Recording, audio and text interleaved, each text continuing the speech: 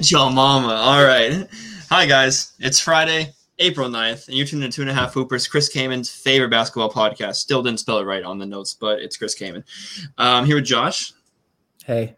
Well, he's George on the screen, but he's Josh Rhodes. And then the real George is down there rocking a sweet Nike tank top. Well, the real Slim Shady, please stand up. Can you stand? I bet you didn't hit legs. I bet you could still stand up. I mean, but I'm so it'll like. What was that? What? This is my wire. Please don't move that. Please don't move that. You just killed J Sports eardrums, ladies. Packing the mail today. Sorry, I didn't mean to do that. We got a good show for you guys. Recap last 2 days of ball. Georgia's halftime and off. We're going to continue the series. We're on small forwards now. We decided this one deserved the top 10. And we even still had a little trouble fitting everyone in there. So stay tuned for that. Remember all the good stuff. If you like to share, make sure to follow the Instant Twitter at THHoopers. Drop a comment anywhere. We'll give you a shout out. But let's get right into this. So April 7th, Wednesday, Pacers beat the Timberwolves 141-137. I don't know how the hell you let the Pacers score 141, but I guess that's the team behind the Houston Rockets in the standings. Wizards beat the Magic 131-116. Rockets beat a fully healthy Mavs squad 102-93. Grizzlies beat the Hawks 131-113, and the Hornets beat the Thunder 113-102. Also, Nuggets beat the Spurs 106-96. We're not going to deep dive in this, but Josh, you had a few thoughts on this? For which game? Sorry. Nuggets Spurs. Nuggets Spurs. Oh, I mean, just kind of we've been seeing a lot more games from the Nuggets that involve a lot more defensive effort. George mentioned it to me that they locked down the Clippers, even though the Clippers aren't really like a super competitive team in terms of play style. But the Spurs, it's really impressive, especially you would think Greg Popovich would adjust mid-game, and they just weren't able to pick it up. So holding a team under 100 is kind of deserves a little bit of an award at this point with this era. Do you give more credit to Will Barton or Aaron Gordon as far as the Nuggets' increased defense? Will Barton for sure. They had no Jamal Murray, and definitely looking at the guard stats for the Spurs, you can tell that Will Barton made an impact because I don't think that the backup point guard for Denver is coming in with defensive lockdown badges. So yeah, he's a playmaker. He ain't no two-way. No Facu slander. But yeah, first game we're going to really talk about is Celtics winning a close win against the Knicks 101-99.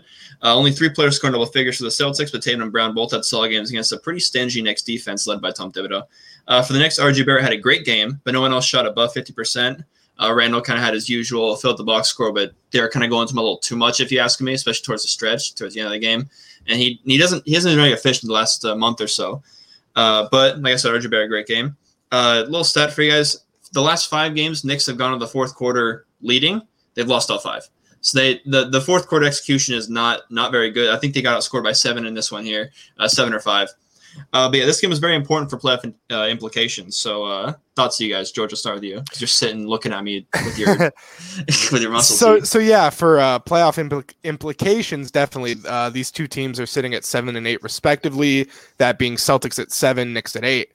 Like you said, that's a pretty interesting stat. I didn't know that, but with a team like New York, they're young, gritty, and trying to compete for a playoff spot. That's normal for them to kind of just lose leads late in the game. But obviously, Tom Thibodeau team isn't really known for that, so it's a little bit concerning. But at the same time, they're also younger.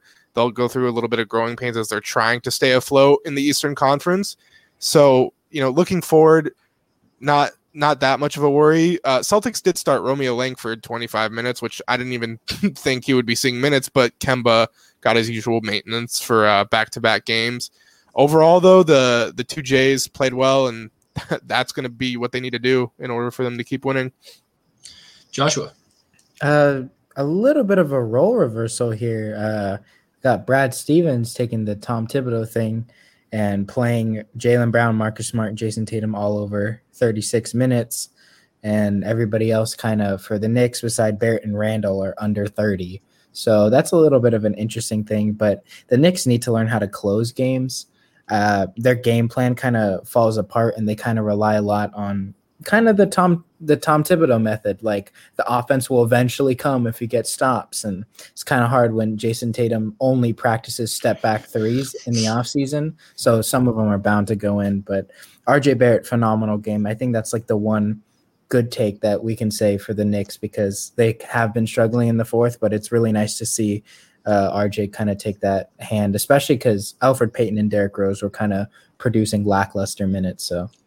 Yeah, so I always forget as far as you, Josh, because I know you're a big RJ Barrett guy. Well, I'll name the stats because you've got a great game. 35 minutes, 29 points, 5 boards, 2 assists, 70% shooting. 6 for 6 from 3, which is insane. He was not missing. Are you on the train of give Barrett playmaking duties, or do you think he's still kind of like a secondary playmaker and then you have your true point guard? I think eventually he's in his second year now, so everyone kind of has high hopes for him, especially because Zion. But I think that with time, he'll be able to be a primary ball handler, and I think he could be a point guard in the league. But as of right now, he kind of needs that push. I think that's why they brought Derrick Rose in, just to be like the primary ball handler, just to take that pressure off him, because we have seen the games where he plays with Quickly in the starting lineup and he kind of struggles to be that primary ball handler. So I think that he needs a little bit more time, but eventually I think he'll get there. Yeah, hopefully, because I know it's been a theme for a while. I think we titled one of our first pods. It was recap and then Knicks late game struggles, because they went on that 5-game win streak and they started throwing away games in the fourth. And it's been a theme all throughout.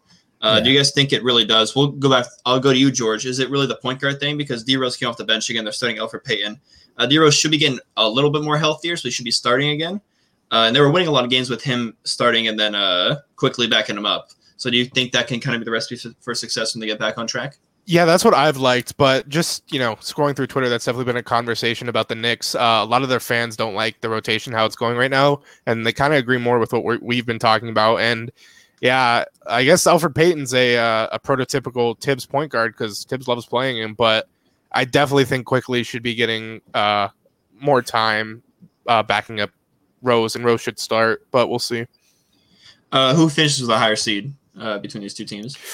I think the Celtics are actually going to have the higher seed for as much as I slander them. And then, Josh, which team are you more scared of if you're in a first-round matchup? Boston, just because they're higher ceiling? Yeah. I don't think the Sixers are scared of Boston just because they're lack of size. No. Joel Embiid is not scared of the Boston Celtics. The Sixers are not afraid of anybody in the play-in right now. Well, moving on, we had a good close game there. This one's more of the storyline kind of around it. KD made his long way to return for the Nets after missing about 2 months or so. If you heard this, he's missing it because every halftime it was KD should be back, in 2 weeks, in a week. And then he finally came back and he came off the bench. Nets get the win, 139-111 against the Pelicans at home. KD had 17 points on just 5 of 5 shooting off the bench, proving he's the easiest superstar to get back into your offense. I tried to, try and turn the tables maybe they're going to have trouble. It's KD. He's efficient. No BI for the Pels in this one. That allowed the Nets to zone in on Zion. This was probably the worst game we've seen from Zion in a while, going 4 for 12.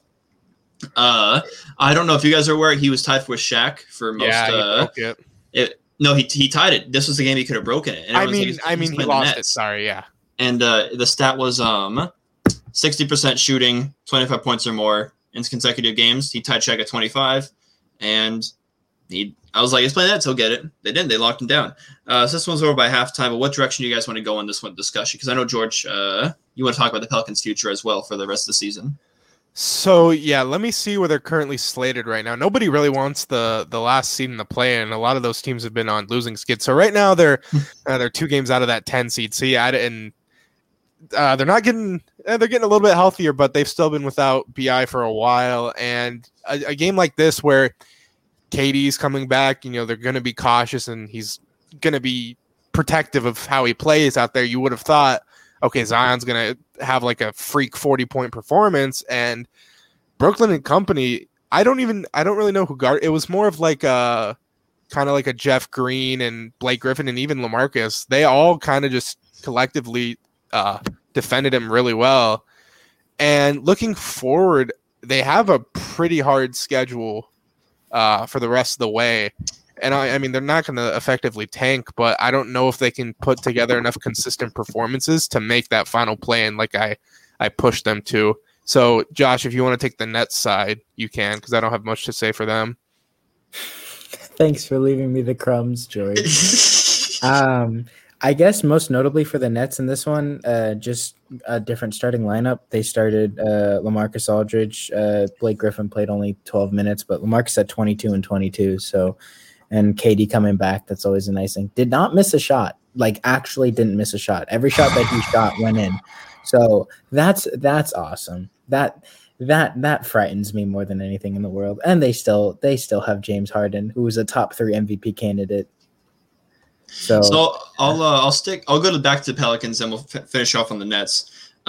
George, do you think it's even worth it for them to go for that play-in spot, or just kind of get a lottery pick? Because I mean, from like a future standpoint, yeah, that's the smartest thing to do. But I don't think they're going to effectively tank. But they're going to need a lot just to even get into that 10 seed. And then if they do, they're going to have to win 2 games against the Mavs. So I don't really see it. So I agree with you, even though I don't think they're going to effectively try to tank, but they should probably be most cautious with BI and him coming back, because there's no reason to, him to get hurt even more just for them to try and push for a 10 seed.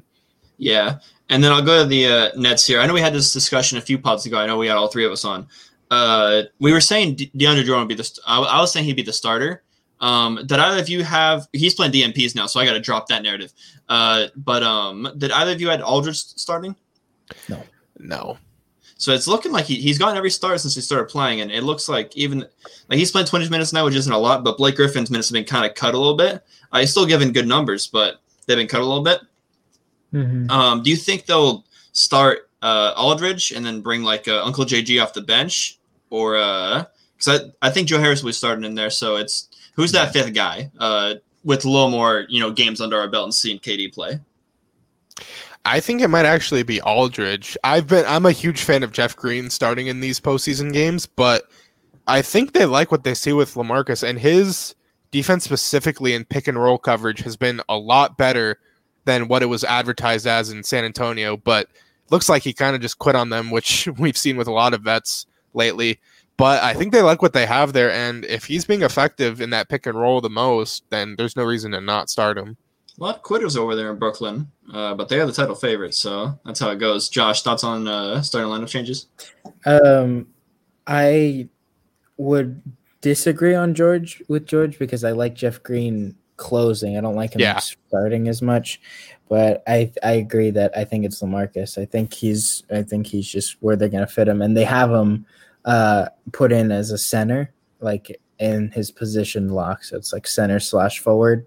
So I don't know if that's been a recent change, but yeah. So if they go, me and George had this conversation with the Clippers when I deemed them the deepest team in the league. I know this is George's deepest team in the league. Yep. If they go 8 deep in the playoffs, they got Kyrie, Harden, KD, Joe Harris, and Aldridge, and off the bench they got Blake Griffin, Nick Claxton, and either Bruce Banner or TLC. That's TLC will not be seeing any minutes in a playoff series. You didn't even mention Jeff Green. Oh my gosh. Yeah. I mean, they might go or Shaman. I don't think they go 8. I think they definitely go 9. Well, TLC's been their leading minutes getter off the bench, so I don't think he'll just disappear. He's been averaging a steady Twitter 25. absolutely hates him and thinks he shouldn't get any minutes. Yeah. Well, he went 2 for 13 this game. All threes. Wait. He went 2 for 13 from the field. All of them are threes. He's inefficient bench man, Joe Harris. Well, we're going to end on that note. Moving on to the game of the night. George's look ahead in the nightcap. Jazz and Suns. They had an extra 5 minutes to determine a winner, and CP3 and Booker took advantage of those minutes. Goes final 117-113, Suns W. Spida Mitchell had 41, but it took him a lot of shots to get there. On the other side, Booker struggled from 3, going 0 for 6 from 3, but he still had 35. Him and Mitchell were just shot shucking. Great game here, so I want to start with the Suns W. George, your look ahead. Talk to me. Definitely did not disappoint. This had playoff intensity and was one of the games this season where all the stars were healthy in a marquee matchup, battle of the top 2 seeds in the West. So I'm glad that we got 5 minutes of it to decide a winner. But the biggest thing in crunch time was that Chris Paul was constantly going to the pick and roll against the Jazz defense, most notably Rudy Gobert out there, because we've been saying teams love hunting him in the pick and roll because once you get him out of that paint, you can shoot right over him because he doesn't come up high enough because he drops a lot, or you can just attack the inside. Defensive player of the year can't guard simple pick and roll. I mean, Chris Paul was there was one point, fourth quarter overtime, he hit like 2 in a row, and then the next play was a bucket inside because they brought Rudy that high up. And I kind of had a problem with Devin Booker taking that last shot. I mean, like, I didn't have a big problem, but I think I'd like to see Chris Paul more of those times because he kind of got looked off of. So I would rather have CP taking like a midi. They didn't really need a 3, but I guess for the Jazz side, here it is, 25% from 3. That's all I'm gonna say. That's why they lost. All right. Let's hear from Josh then. You want Chris Paul to shoot the shot over Devin Booker? There's been a lot of times in Chris Paul's career where he hasn't had the last shot, and I'd kind of like to see more of it. Well, here can I kind of throw George a bone here? Would you like the ball in Chris Paul's hands to end the game, or would you like him to take the shot at the end of the game? I would like it in his hands. Okay. That makes more sense because I believe it or not, Chris Paul's probably gone from the league in 2 years. So I'd double that. I'd say 4. I think he's got a little bit left. When he's 40, he's like 37. Point guard, he's got that IQ. That'll give him a few more years. Yeah, as a good head coach in 2.5 years. Yeah, he's not gonna produce for in like 2 years. But I don't know if that's really the right way to go about it. But no, George kind of hit it on the nose. The Suns snuck away with this one, especially because they lost Mikal Bridges and Cam Johnson had to come in. And he played decent, but they attacked the 2 big things we've been harping on: Rudy Gobert's inability to guard perimeter and the inability for Utah to make threes consistently. And George hit both of those points on the nose. So good win for Phoenix here. Yeah, I mean, as far as this was a game I wanted to see Rudy Gobert kind of thriving because there's another center down there. And just watching it, like, Ayton was not having a very tough time. They both have somewhat. He vibed. Yeah. So Ayton had 18 and 12, 3 blocks. That's the problem on Rudy. 9 for 16, and then Rudy went perfect from the field, 16 and 18. So, I mean, the boards are there. That's part of Defensive Player of the Year is securing a defensive rebound. I think we forget that sometimes. That's why I don't hate Rudy Gobert. But one thing that I didn't see that I wanted to see was him to actually put a body on Ayton. And then he flopped that one time, and that was embarrassing. Yeah. Like he didn't get hit, and he was on the floor, and they're like, go back for coach protocol. I think he was trying to tell him like, no, I just flopped. Like I think that's what he's trying to say, so he didn't waste time. So that was embarrassing as a Rudy Gobert apologist. But yeah, I mean, solid win for Phoenix there. Did you guys have Phoenix going into the game, or did you have Utah? I mean, I didn't really pick, but I kind of felt like Phoenix would have won. So George front run right there. No, I'm kidding. But I did have Utah because today I had a different team that actually won. I did have Utah as well. I thought their defense would get it done, which kind of did. Rough shooting game for Utah, or Phoenix also pretty legit on the defensive front? Both. I mean, we've seen it with the Devin Booker's defensive play is kind of elevated because of how much Chris Paul's impacted him, especially in perimeter defense. And Mikal Bridges, we've talked about being most underrated player. DeAndre Ayton, also a very undervalued defender. He's kind of clumsy with his feet, but he's just such a big body, that it's really hard to get a open shot on him in the paint. And then, very, very last thing here, and then we'll go to Josh recap Thursday. You liked the Booker shot at the end? As far as the end of regulation, was that a good shot? Because I thought he got a pretty solid look at it. I think he got. I mean, in that situation, there's not too much else you can do. So I think. I mean, I was just looking at like I'm terrified of Devin Booker taking the last shot, which probably means it's in the right guy's hands. Yeah, so, exactly. And then he got good separation on that. George criticizing his Coach of the Year candidate, but that's how it goes here when it's 4:30 a.m. He didn't really force it, so yeah, it was a good shot. All right, enough of Wednesday. Pretty solid games though. George, how are you feeling about the product? Because you've been kind of complaining a little bit. It's actually these past 2 days there's been some really, really good games. So hopefully the league's getting a little bit healthier now. Let's hit some other good games. Josh, Thursday, read it to us. I hate to disappoint, but today was a little bit on the boring side. But we will have those days. George, unfortunately, not everybody is a Los Angeles Laker fan. Continuing.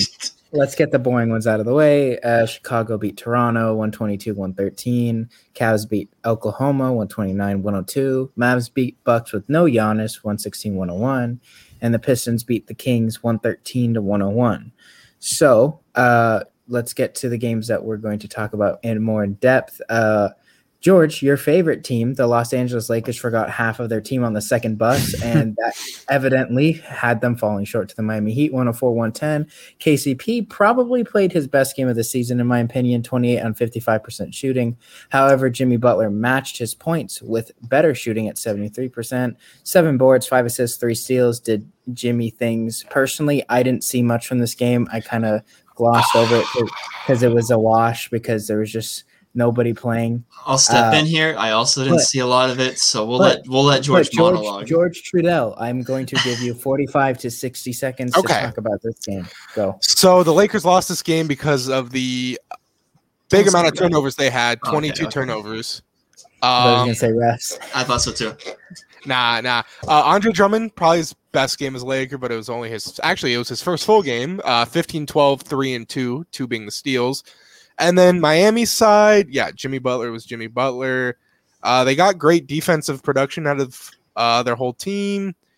Oladipo probably had his best defensive game as a Heat, but he did exit early for injury. We don't know why, or we don't know his status, so hopefully he's okay. But yeah, Miami Heat shot 40% from 3, and that'll get it done. All right, fair enough. I mean, any concern for Miami? Because I know the Lakers are missing a lot of players, but any concern for Miami that they kept this one as close as they did? They're missing Kostas. There is a little bit of concern because, like you said, this is a fully healthy Miami Heat team going up against whatever's left of the Lakers currently. But their defense was good enough late in the game, and they shot 40% from 3, which their offense has been a little bit of a concern lately. And the Lakers having the best defense over this, even without their top guys, they still did pretty good. So I'm not that worried. I want to ask you, George, about Drummond. As far because he had Stalin looks good, like Josh read it out, or you read it out. Yeah. And then Bam shot 50%, only 13 points. Didn't get a double-double. What did you see on ball for Drummond, like just guarding Bam? And then what did you see when things kind of got into motion? He had to actually, move his feet. So he did have 5 fouls, and a lot of those came not necessarily like in transition, but sliding over. And he did say post game that he's still trying to get acclimated. There was a lot of times he was just sliding into guys where he knew that's where he shouldn't have been. So that's a little bit of a cause for concern, but I don't think he'll be that type of player that gets a lot of foul. I hope not when he's put in the right situations, but offensively he was fine. I don't know if this has previously been a problem, but he does kind of have bad hands. Yeah. Like catching the ball, and his passing's pretty underrated, but sometimes he throws boneheaded turnovers. But I would hope that once LeBron gets back, it'll be a lot easier in that department. So, but it was a solid game. All right, it wasn't anything great, but it wasn't anything bad. So, then what about Benny McLemore? Just a little bit. Didn't make any from 3, so can't really judge it because that is his specialty. Hopefully, he's just getting acclimated too. So we'll see moving forward. But I mean, he's not going to have a huge role. You just need him to come in and hit like 2 threes and play effort on the defensive side. Lehman, any other questions before I get to the one point I had about the Miami Heat? No. I got a little trigger happy. I'm noticing that only 2 players played over 30, Jimmy and Tyler Hero. So I kind of would decrease the concern a little bit because it seems like they're being a little bit conservative on their rotations, whereas normally they play like 35 to 40 in terms of starters.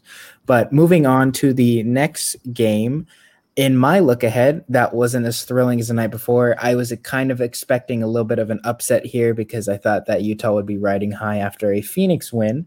But unfortunately, the Utah Jazz redeemed themselves with a victory against the Blazers, 122-103. Most notably of this game was the third quarter 21-point differential. Jazz scored 40, Blazers scored 19. They once again relied on Donovan Mitchell, who had 37 points. Rudy had 18 and 20. That can't go unnoticed, unfortunately. And Damon CJ put up 19 and 23 respectively, but it was on poor shooting, 38%, and even worse from 3. Lehman, I'm going to go to you on this one because this was a very interesting that I noticed. Utah only made 12 threes. Portland made 13. So they found other ways to beat Portland. What are your thoughts for that one? So I'll preface it because, I was reading the stats here. I'm like, only made 12 threes, shot horribly, still got the W. Yeah. And then I was like, it's Portland, man. I can't say Portland is horrible at defense on one pod and then be like, yeah, Jazz scored 122 on bad shooting. Look at them. Mm-hmm. Look at them. They're a contender. But they found other ways to get it done. The last 2 weeks, they've been riding Donovan Mitchell on offense. And, 1 free from 3. So, he's been shooting pretty bad there. Let's see. Quick math. He missed 11 shots total, missed 7 threes. So only missed 4 shots inside the arc, which is pretty efficient for Donovan Mitchell. Big maths. Yeah, exactly. And they also didn't have Clarkson in this game. Georges Niang, who kind of looks like Kyle Lowry running out there, if you know what I'm talking about. If you know, you know. But as far as Rudy Gobert, 18 and 20, beauty, and then they got the rest of their guys here because, like you mentioned, 40-point third quarter. Yeah. George, anything else you want to add to this one? Just Portland's side, 27% from 3, and the best thing going for them is their offense. And here we are now. They've been healthy for a pretty decent amount of time, and we haven't really been talking a lot of positives about them. Lehman, I know you and I have kind of been giving them the benefit of the doubt lately and how great Dame was playing when everyone was out, and here we are. They're fully healthy, and they haven't moved the needle at all, especially when the Lakers are falling in the standings. They're not making up much ground to try and pass them. So I want to know your thoughts on that because that's what I've been thinking about lately. So Portland is the typical first-round exit. They beat who they're supposed to. They don't beat who they need to, moving that upper echelon. We talked about last pod.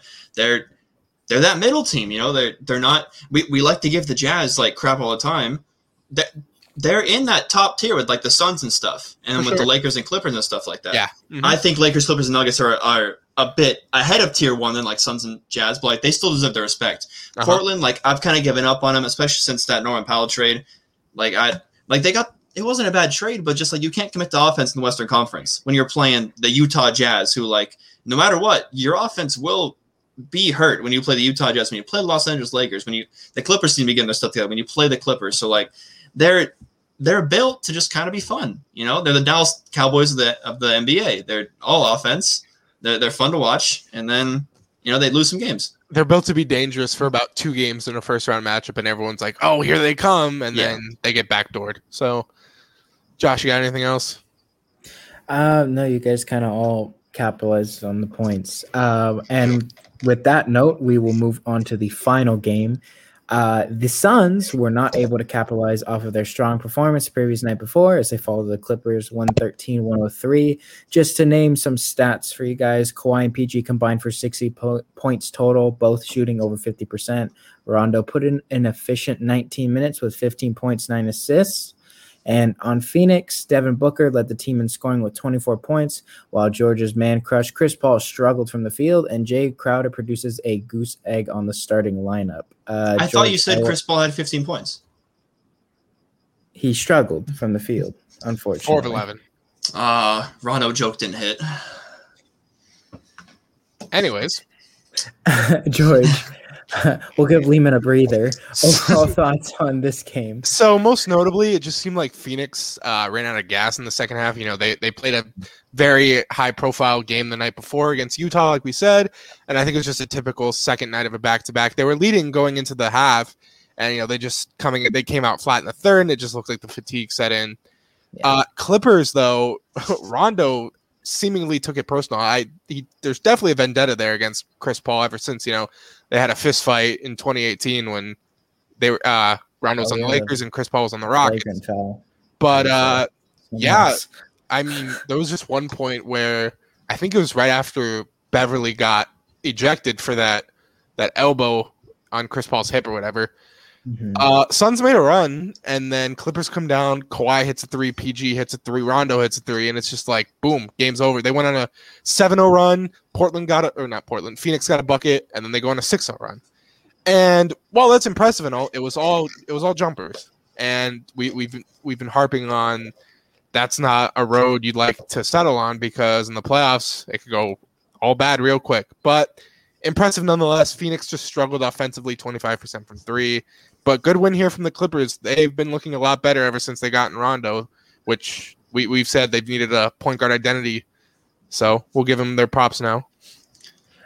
Before I get to Lehman, I am going to mention a couple teams that do rely on the jump shot.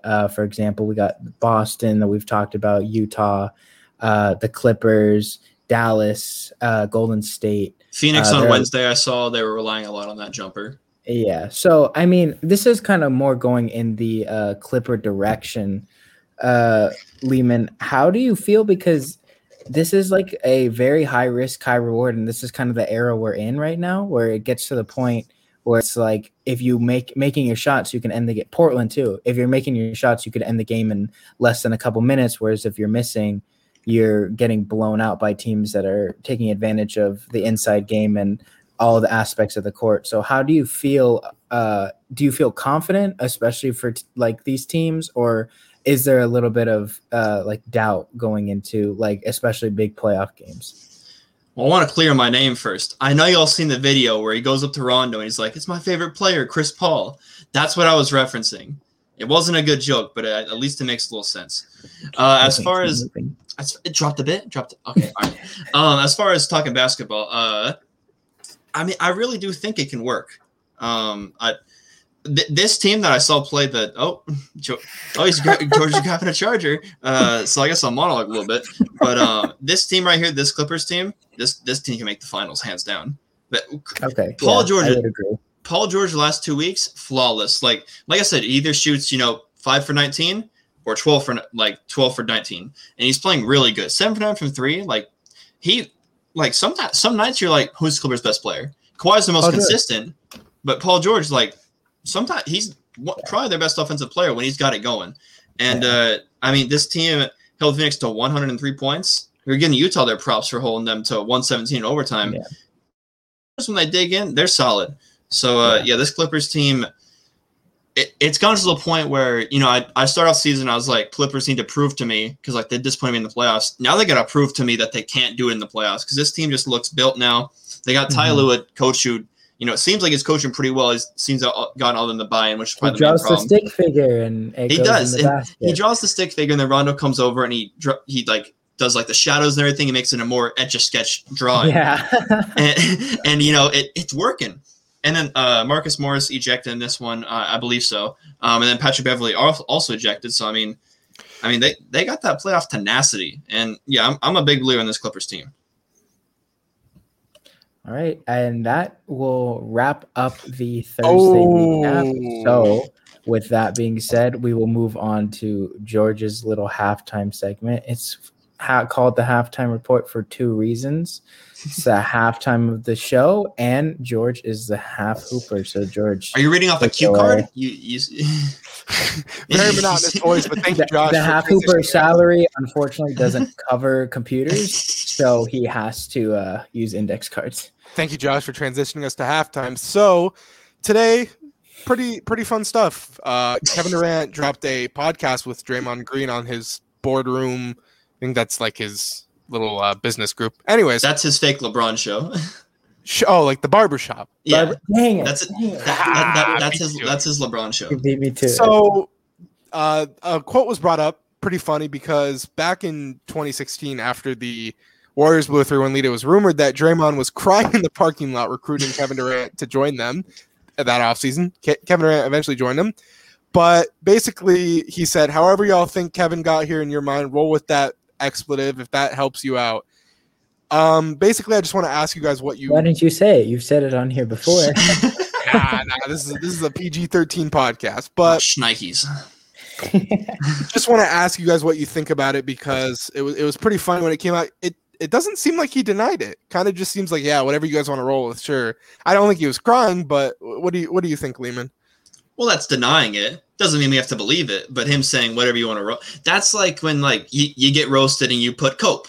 You're just whatever. Yeah, sure. It's true, but you're trying to heal the wound by and you're not gonna you're basically saying, if I ask you a math question, you're like, nah, I know it, but I'm not going to tell you because I don't think you know it. That's what he's doing, like essentially, where he's like, I'm not going to play your game.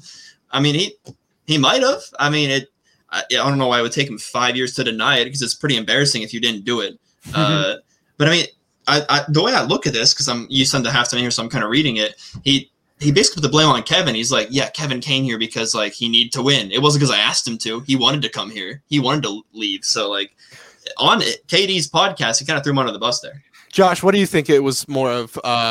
KD just wanting to go there, or Draymond being like, hey, we need you because we just blew through and lead the LeBron and the Cavs aren't going anywhere? I think this honestly has the same validity as the Clippers stalked out DeAndre Jordan's house. Don't go to the Mavericks. Don't go to the Mavericks. But they did that. That was true. That actually happened. Yeah. They sent the chair. Was that photo real of the chair sitting in front of the door? I don't think he was crying, but I think him calling Kevin Durant and saying like, hey, like you just saw what happened. We did this to you. Now you can help us do it to them. Type of situation. I don't think he's bawling his eyes out, but I think I do think that Kevin Durant might have been swayed a little bit, especially that early. And because like when you think of, they were both in the same situation, blowing a 3-1 lead. So I think in that aspect, the emotional pain Draymond was feeling was definitely relatable to what Kevin felt about, I don't know, a couple weeks ago. So yeah, maybe both, but I don't think he was crying. Josh, over under 3 tears shed on the phone call from Draymond Green. I'm gonna on the phone under. On the phone with KD. You think under? Okay. He might have shed like one. Like the slow one? Yeah. He's like, we need you. It's an interesting point made by Lehman. So continuing from the same podcast, KD talked about that infamous Steve Kerr quote where he's like, I had more fun with the team that won 20 games than the last season of Kevin Durant. Lehman, we talked about this when it was us too, about how it was like misconstrued, taken out of context. And I believe Steve Kerr. I don't remember if you did or not. I don't. But, okay. Thanks, Josh, for inputting your opinion. Well, he missed that podcast. He did. So, but I thank him for putting in that opinion. Now we know. So basically, Draymond said, I'll tell you what, I played with that team. Don't talk like him. I ain't have more fun. I'm reading the quote. So do you think that the words weren't misconstrued, like Steve Kerr actually meant it? Because Draymond was like, well, you know, I didn't have more fun. So what do you guys want to think about it? Who are you going to start with? Who wants it? All right. I guess we'll give it a shot. Would you like we'll get to the George Martin. Okay. I don't think it was. I don't think Steve Kerr was telling the truth with it got misconstrued. But at the same time, I think this is kind of a vendetta because I don't think Draymond and Steve Kerr are having the best of relationships. And you know how Draymond is like a person and how high strung he is and how opinionated he is.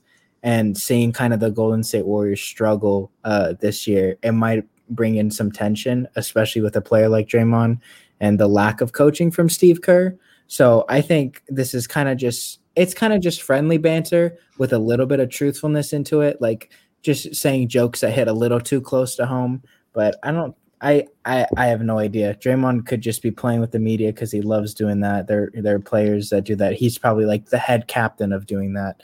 But again, do not like Steve Kerr. Probably was telling the truth about what he said in the media the first time. Lehman. I think it's a little bit of both. I think Kerr was telling the truth. As far as like saying, I don't know if he meant the whole KD thing. I don't think it was a shot at KD, but I think he had fun last year because coaches, as long as their jobs are safe, like they're not putting the work in every single day and then losing. They're losing games because they're coaching young players. Draymond, like when he would play, he was not good. And then he was taking most games off because he didn't have Curry or Clay. So he's like, why am I even here? So he was taking half the games off anyways. He took, I think, the whole year off after the All-Star break just for like gigs. So well, there weren't many games after the All-Star break. Exactly. Exactly. So I think let's see it. Also, who's Eddie? Real quick. Is he like the host? I guess that's Kate. That's one of like Katie's boys. So yeah. Okay, yeah. I mean I wouldn't have fun winning. Players don't have fun winning 15 games. Coaches don't either, but sometimes, I mean, if they really don't care, they're coming off 5 straight finals runs. They don't feel the pressure.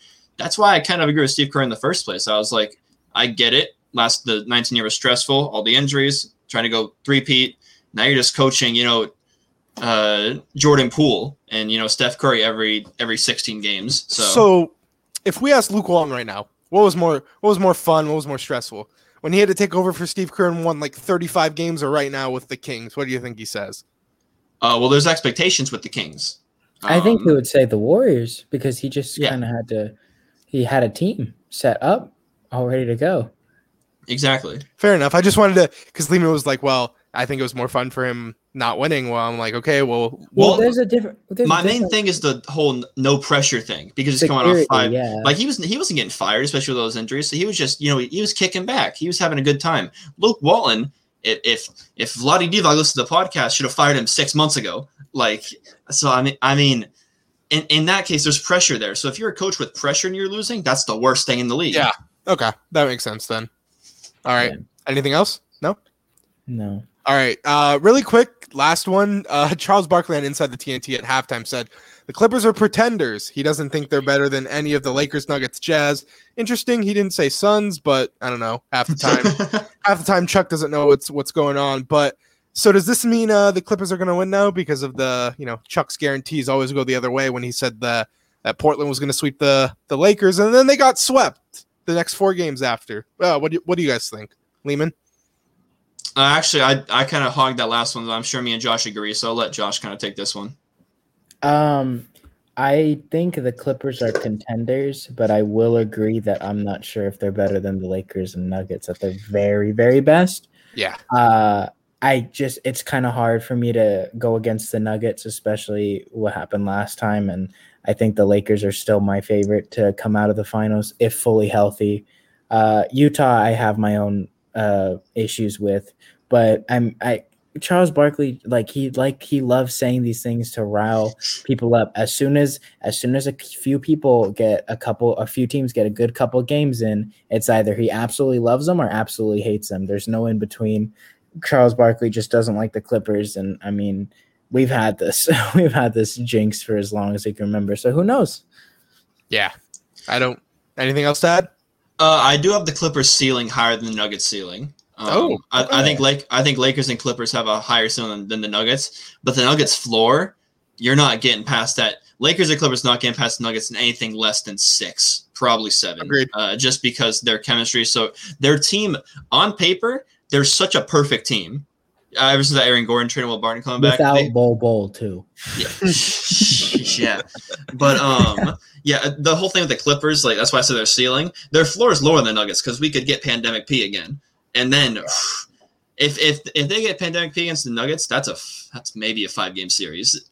Yeah. So yeah, I'd say their ceiling is higher because they're one of the top contenders, but I think Denver could be a more consistent team in the playoffs, like you said. So the floor thing makes sense, but yeah.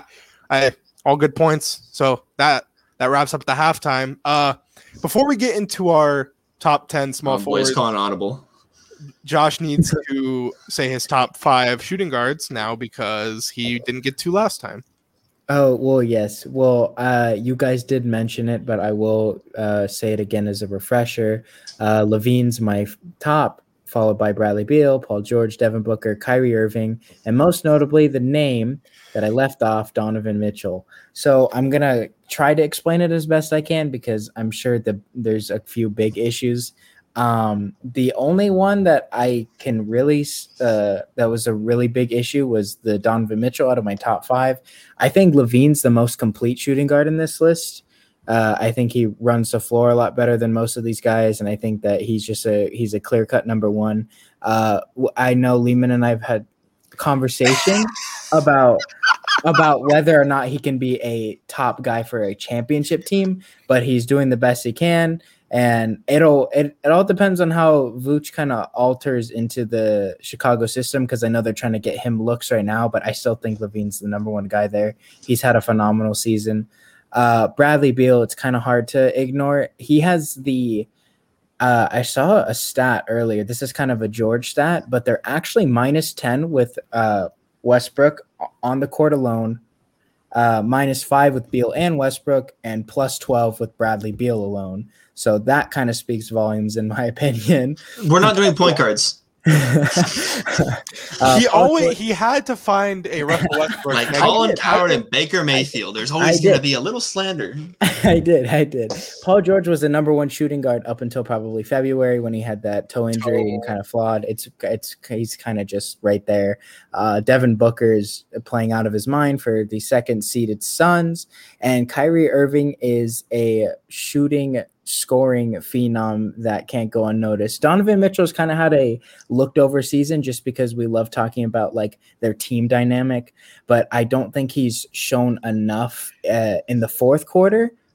That's kind of my big knock on him, and he just doesn't take the lead. Except in these recent few games. These recent few games have kind of hit me in the butt with a little bit of karma. But before that, there's kind of been some difficulty. I know you're looking at me in pure awe and shock, but that my whole big knock on Donovan Mitchell is the inconsistent shooting, especially when his team is also going through inconsistent shooting, and his beta mentality sometimes in the fourth quarter. Okay, so it's a small forward episode, so we'll spend max 2 minutes on this. But you can't tell me that Donovan Mitchell is not a bona fide #1 when you have Zach LaVine, a bonfire #1. You can't tell me that. What do you mean? So what makes Zach LaVine #1 and Donovan Mitchell not? The defensive end of it too. He's got Rudy Gobert in the I know we make fun of Rudy Gobert, but at the same time, he's also a freak of nature that gets you 20 rebounds a game and also is in the running for Defensive Player of the Year, unfortunately. But so is that why? And also they also have the 6th Man of the Year in Jordan Clarkson. Mike Conley's had an all-star caliber season. So it's not a knock on Donovan Mitchell that he's surrounded by great talent. I'm just saying that he kind of gets overlooked because of that point. And it's not a knock on him. I'm trying to say, like, he doesn't really prove himself, or not prove, he doesn't really show out. Like, you don't really see his name on top of all of those because it's like a whole team. It kind of feels like they're on the same level. He's the leading scorer on the #1 team in the league. You said he doesn't do it on. You said you didn't discredit his defense, but you said he has Rudy Gobert behind him. But they had him on Devin Booker when they had Royce O'Neal, a very good defender. So obviously trust him in that sense. Yeah. And then I by complete, you're just factoring in the defense because Zach LaVine's a decent defender. He's not all NBA by any means. I think he's pretty similar on defense. Yeah, well, I think he's more complete than Donovan Mitchell. I think he has a better offensive package than Donovan Mitchell. I mean, that's a date for a different day. I would need a deep dive on stats. Just the eye test, I definitely have Mitchell there, and then not even. I'm debating my #1 against your #1. You left him off your whole top 5, so that'd be it's a small forward episode. So let's I'm a little upset, but small forwards here. We're continuing our series of top 10 or 5. Next week will be 5 because we're covering power forwards. Then centers will be top 10, so that'll be fun. We could do top 10 big men, maybe. Maybe. Oh boy. Well, we got an easy one here. We got small forwards. It was pretty cut and dry. I think we'll have the same list. But I want to start with George here. Alrighty. We'll go our top 5 so we can stay a little organized, and then we'll go. Feel like everybody's gonna have the same top 5, but LeBron, KD, Kawhi, Jimmy, and Tatum. Wow. As do I. We all got the same? No, I have Jimmy second. Wow. I have LeBron, Jimmy, Kawhi, KD. For a guy that is concerned about the Heat a lot, he's got KD just because he's missed games and that's how it is, or yes. And I know you're going to talk about Jimmy missing games at the beginning of the year. No, you got it there. I was on the Jimmy MVP train, but if we're talking about just small forwards, barring no injuries or anything, KD would be second for me. Sure. But just because he's missed games, I can't put him that high. That's fine. I mean, yeah, if we're going through like he's missed 2 months, you're gonna drop a couple pegs in some people's lists. And the Rays, like, as much as I like to talk about the concern of the Heat, going from practically last in the East to 4th because of one player is just something that you can't relate. But you didn't like my Jimmy MVP take. So I'm not here to debate. I just want to explain how come Jimmy over Kawhi. Exactly that pure slate, and also the fact that I have the same argument for Donovan Mitchell that I do for Kawhi. It's just Paul George has had such a phenomenal season that Kawhi kind of gets overlooked, and Jimmy Butler it kind of just got put in the spotlight because he's like the sole reason they went from 13th to 4th. And I know the East isn't as competitive, but Kawhi's been very consistent. He's had a rather good year, but I think Jimmy's kind of just gone beyond a now. No knock on Kawhi, just I think Jimmy's been playing better. Yeah, I mean that's fair. So who did you kick out, or did you just have a different order? I just switched KD and Jimmy. Okay. Everything else is the same. I mean, as long as you got that top 5 in there, those top four kind of locked. You can kind of move it around. Then Tatum, I think we all agreed was kind of that next guy up. Right. So man, this is gonna bottom be good. 5. Let's go same order. George. Okay. Oh, this is where we're gonna go to work. I have Mickey Mouse right there. Man, I'm excited. I have Gordon Hayward at 6. I have. Here we go. Chris Middleton 7, DeMar 8, BI 9, Jeremy Grant at 10. Oh, gosh. Okay. All right. I got DeRozan at 6. Of course you do. Because you DeMar Homer. You DeMar Homer. I got Hayward at 7. That's fine. I got BI at 8. That's fine. Tobias Harris at 9. And Jeremy Grant at 10. Wow. Okay. So Lehman, we have the same 5. I have DeRozan 6. I have Hayward 7. I have Jeremy Grant 8. Ingram 9. And Tobias Harris 10. Okay. So you just sandwiched. So me and you have pretty similar lists. Let's team up on George. I forgot Toby.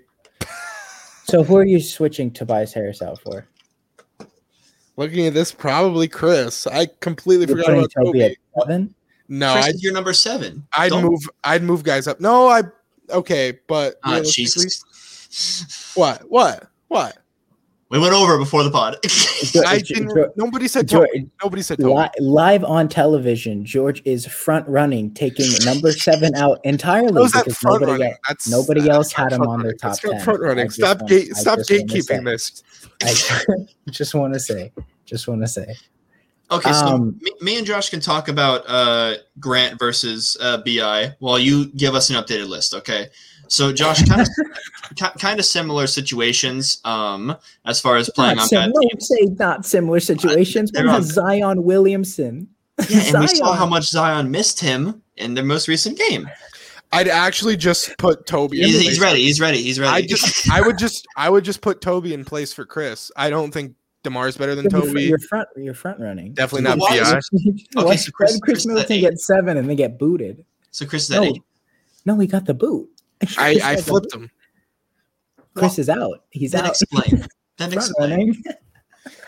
Because in that 2.5 week stretch where Embiid was hurt, Toby was the Sixers' most impressive guy. I know why he's on your top 10. Why is Middleton off entirely? Why did he go down 4 spots? So in the beginning of the year, I did say that he was one of their more consistent guys, but in the last about 2-3 weeks, Drew Holiday has stepped into the role that I wanted Chris Middleton to have. And yeah, he hasn't really been much effective at all. His numbers have dipped a lot. So yeah. Where was this stop? You knew Drew Holiday was hooping 5 minutes ago. So George, explain to me why Chris Middleton was initially in your top 10. Why didn't he move down to 8? Huh? Why didn't he move down to 8? If you wanted to put Toby ahead of him. DeMar's been a little bit better than him, and BI and Grant are 2 young studs. But initially, why weren't they ahead of him in the initial? Yeah. I don't know why we're still backing up. Literal front running. Wow. So, okay, we got to get at least one topic. So, yeah, Josh, Grant versus BI. Why do you have Grant over BI? Because you keep saying they have similar situations. One has Zion Williamson. This is not up for debate. Like, one has the far superior team. If you take the Pistons and any other team in the league, the Pistons have the worst team in the league. And we made the joke every time, every week. There's a new 20-point score because they're out of bodies consistently. The only body they have had is Jeremy Grant, who's having a phenomenal all-star season. His numbers have dipped a little bit in the recent because he's playing less minutes, and also at the same time, teams are focusing on him more. So, and I just think that at the beginning of the year, he was having a phenomenal borderline all-star year. He probably, if they had wins, any sort of wins ever, he would probably get the all-star nod. But his numbers have dipped a little bit, I will admit. But at the same time, I think Ingram leads a team that's disappointing, whereas Jeremy Grant is the only shining bright in the Detroit darkness. So BI, more points, more assists. On a better team, some more mouths to feed. Jeremy Grant playing with G Leaguers, and he can't score more points than Brandon Ingram. Don't use the narrative of more. You just use narrative. You said they're out of bodies. More mouths to feed. They should be winning with more mouths to feed. I agree, but this is top 10 small forwards. Exactly. So why'd you only solely use points as a they're disappointing debate argument? If only I said assists as well, George. Get back in your tank top, Josh. So, and then you put Tobias Harris over Brandon Ingram, right? Correct. Is that right? Well, let me check the notes. You went DeRozan, Hayward, Harris, Ingram, Grant. No. DeRozan, Hayward, BI, Toby, Grant. Okay, so that doesn't make sense because if you're talking about it, Tobias Harris has led a better team than Brandon Ingram without Joel Embiid. So he technically should be better than Brandon Ingram with that argument that you just made. No, because he's not second best player on the team. Ben Simmons is. 50, 40, 90. Tobias Harris is the second best. That's a George stat. I don't care about that. I don't care about 50, 40, 90. He's playing out of his mind, and he leads a better team. That's why he. What do you mean? Stop saying leads. Embiid was their best player. Joel Embiid was out for 3 weeks. For 3 weeks, it took him out of the MVP conversation. Toby went right in there, and his MVP conversation is very, very competitive. Ben Simmons was the leader when Embiid was out, and you know that, and you're just not saying it. Did you say he was the leader for the MVP candidate? No, the leader for the Sixers. Oh, yeah, over the guy that was scoring 30 points a night. No, Tobias Harris took over Your defensive player of the year was not better than Tobias Harris. Say it on here. What do you mean? Tobias Harris played better than Ben Simmons while Joel Embiid was gone. I mean, this is not a Philadelphia second person. This is a small forward talk. With your argument right there, Tobias Harris. You're using my argument. I'm saying more mouths to feed, and you're saying it like Tobias Harris averaging 8 assists a game. So do you want Jeremy Grant to score 35 points a night? I want Jeremy Grant to score more than 22 and a half when Ingram's scoring 24, when Sam McGinn doesn't know how to coach the team. He's scoring almost 24 points a game. I think we should wrap this up. Because you have nothing to add. Nobody wants to ask me anything. Look ahead time. Lehman, I will admit that I'm very happy that I wasn't the only one that put DeMar DeRozan that high. I was a little nervous. No DeMar DeRozan. I don't think there's any debate about it. I think he's the sixth best, but yeah, exactly. George, where did you put DeRozan? 8. Jesus Christ! Look ahead time. All right, you got the look ahead, Grigor. That's 6. That's 4:30 a.m. Should I take the homer pick again? I don't think I should. Go ahead. Alrighty, Saturday, 7:30 p.m. That's Central Time, so 8:30 p.m. Eastern. On ABC, Lakers versus Nets. Many people's, including Josh and I's, correct? That's our finals preview. Lakers Nets? Yeah. No, it's you and Lehman's. Maybe. Lehman and I's finals preview matchup. Unfortunately, we're not gonna have 3 stars in this matchup, but for the storylines, for me being a Laker fan, for the competitiveness. Don't say Montrezl Harrell versus Kevin Durant. I do want to see how Dennis guards Kyrie, because that was not great. I'm gonna tell you right now. I'll tell you right now. He had a good performance against Dame and Steph, so who knows? Maybe anything can happen there. What about you guys? Remember the first time they played? Dennis wasn't playing. Dennis wasn't playing the first time. My look ahead is Sunday, NBA TV, 12 p.m. We have Boston going to Denver, facing the Nuggets. Hopefully Jamal Murray will be playing in this one, but and Kemba Walker, I need to see some sort of good win from Boston. I talked about this earlier in the week, and Philadelphia absolutely destroyed Boston. So it'll be very interesting to see how they handle a more outside point center in Jokic rather than the dominant Embiid force. We'll see if they're able to contain it. I doubt it, but it'll be fun to watch regardless. I have a look ahead team because I feel like it, and it's my show. The Raptors. Yours? Who did the intro? But I have the Raptors. They have a gimme against the Cavs on Saturday, and then they have a game against the Knicks on Sunday. And they're 3 games out of the playoffs right now. If they drop even one of these, I'm cutting ties on the Raptors. So I mean, they're 3 games out from the Bulls, who are kind of on a roll. And then, as we know, the play-in is Boston, New York, Indiana, and Chicago. I don't see any of them falling out. Very disappointed when Colin Sexton drops 40 and they lose. Yeah. So this is kind of me. Just if they lose, I'm done with the Raptors. I know they're embracing the tank, but they have too much talent to make me think they can't win one of these games. So we'll see. Anything else to add about anything? No. George, he's on his phone playing with his hair. All right. Last to do it for tonight's absolute classic, obviously. Thanks for watching and listening. If you'd like to make sure to follow us at THUbers, Instagram and Twitter, and YouTube, uploading every single time on YouTube. You can see George rocking, Suns Out, Guns Out at 4:30 a.m. Checks over stripes. But yeah, hit us up on any of the social medias. You get a response because George never collect without his phone. As you can see, he's looking at it right now on recording. But yeah, thanks for being an OG, and take care, guys.